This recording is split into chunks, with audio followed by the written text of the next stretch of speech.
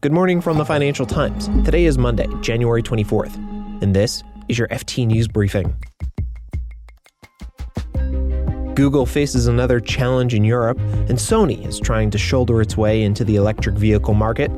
Plus, one of Unilever's most high-profile investors ridiculed the consumer goods company for trying to appear socially responsible.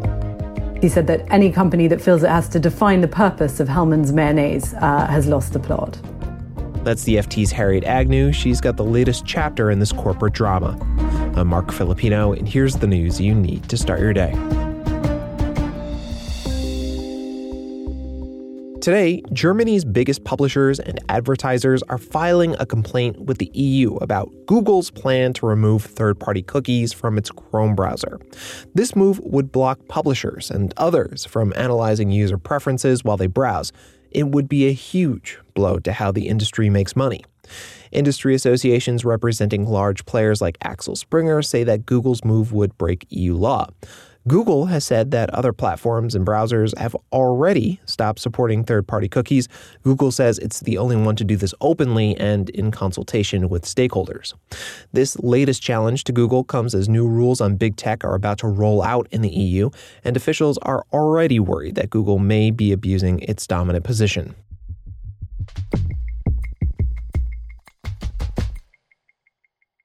The drama at Unilever continues to unfold. This weekend, the FT learned that hedge fund Trian Partners has built up a stake in the consumer goods company. Unilever owns hundreds of global brands, including Dove soap and Ben & Jerry's ice cream.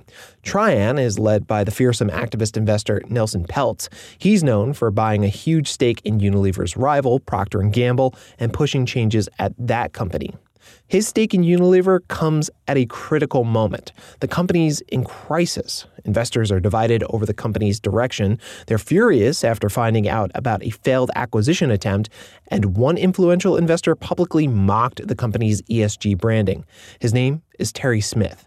Who's one of the 13th biggest shareholders in Unilever, and who's a very outspoken fund manager, basically used his annual investor letter to hone in on the company. That's our asset management correspondent, Harriet Agnew. She's been following the drama. His main point was that Unilever had lost the plot, he said, by focusing on sustainability. He criticised management because he said that they prized burnishing its sustainable credentials at the expense of running the business. Okay, so Terry Smith clearly taking a jab at Unilever's efforts to portray itself as a socially responsible company. Harriet, what does Terry Smith think Unilever's plot should be? So someone like Terry Smith thinks that Unilever should focus on trying to improve profitability at the existing business rather than going after massive deals. And I think that's something that other investors agree with. There are also those who think that maybe Unilever is too wedded to being a massive corporate giant. They think that it should sell its food business, perhaps, and other businesses that are sort of ex-growth, and just perhaps temper its ambitions and shake up the portfolio a bit. Okay, so is Unilever at fault here, or does Terry Smith just have his own personal interests in mind? Look, Unilever has underperformed its peers, so I think there are big questions around its financial performance.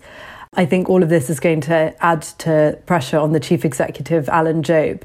And really for the company, I think it marks the biggest crisis since it fought off a hostile approach by Kraft Heinz 5 years ago. So, Harriet, how has Unilever CEO Alan Jope responded to all this? And by all this, I'm not just talking about Terry Smith's comments. I'm also talking about Unilever's failed bid to buy the consumer health unit of GlaxoSmithKline.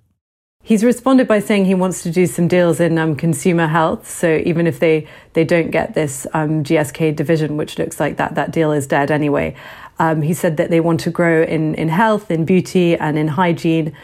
He's promised this new organizational structure and a sort of major new strategic initiative, which will be announced in the coming weeks. So I think a lot is riding upon that and whether investors will continue to give him the benefit of the doubt.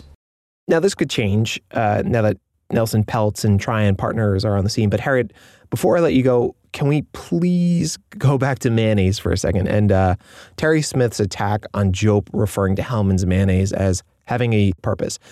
Does Smith have a point there?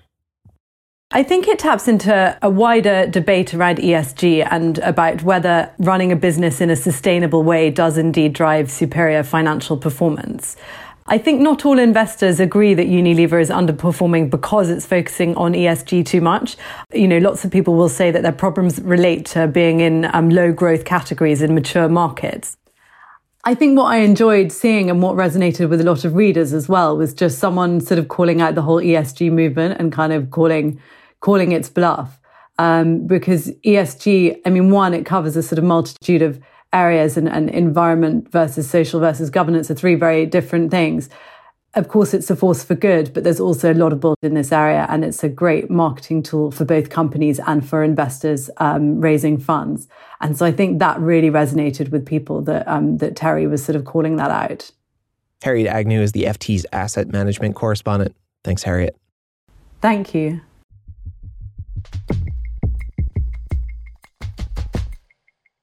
Sony is jumping on the electric vehicle bandwagon. Earlier this month, the company rolled out a prototype electric SUV, and it announced the launch of a new company to explore entry into the EV market. But the FT's Asia business editor, Leo Lewis, says Sony doesn't necessarily want to make cars. Sony's real interest here is in becoming the kind of component backbone to the EV car market. And what I think Sony is doing here, and what a lot of the analysts we've spoken to think is going on here, is that Sony has realized that the best way of demonstrating the validity of its products, which are electronics, entertainment type electronics, software, platforms, and so on, that will work in a car, which is, of course, a very different environment for electronics than your pocket or your bag or anything. These are electronics in cars are of a very different kind of breed, really, than just straightforward consumer electronics. They have to withstand temperatures and they have to be proven to very high safety standards and so on and so on. Sony needs to prove that it can make those things for the EV market. And the best way of doing that, in Sony's judgment, is to produce a car and demonstrate very clearly that their components are, top of the range and work brilliantly in an EV. And Sony could have a little fun mixing soundtracks from its movies into car electronics for an entertaining driver experience. If you are missing the sound, I suppose, of a throaty combustion engine when you put your foot down, I think the idea is that they will tie a similar noise. And I said, well, what kind of thing? They said, well, look, if you wanted sounds from particular movies that you loved and you wanted Spider-Man, his web being cast every time you press the accelerator, or you wanted Thor's hammer coming down every time you press the brake, presumably that's something that you might be able to install. So Sony as a company is obviously looking to pack as much, I think, sort of entertaining and innovative ideas into their car in the hope that car manufacturers will look at this as the future and decide, yeah, look, Sony is a legitimate player in this tens of billions of dollars global auto market. This is a company we want to partner with. Leo Lewis is the FT's Asia business editor. You can read more on all of these stories at FT.com. This has been your daily FT News Briefing. Make sure you check back tomorrow for the latest business news.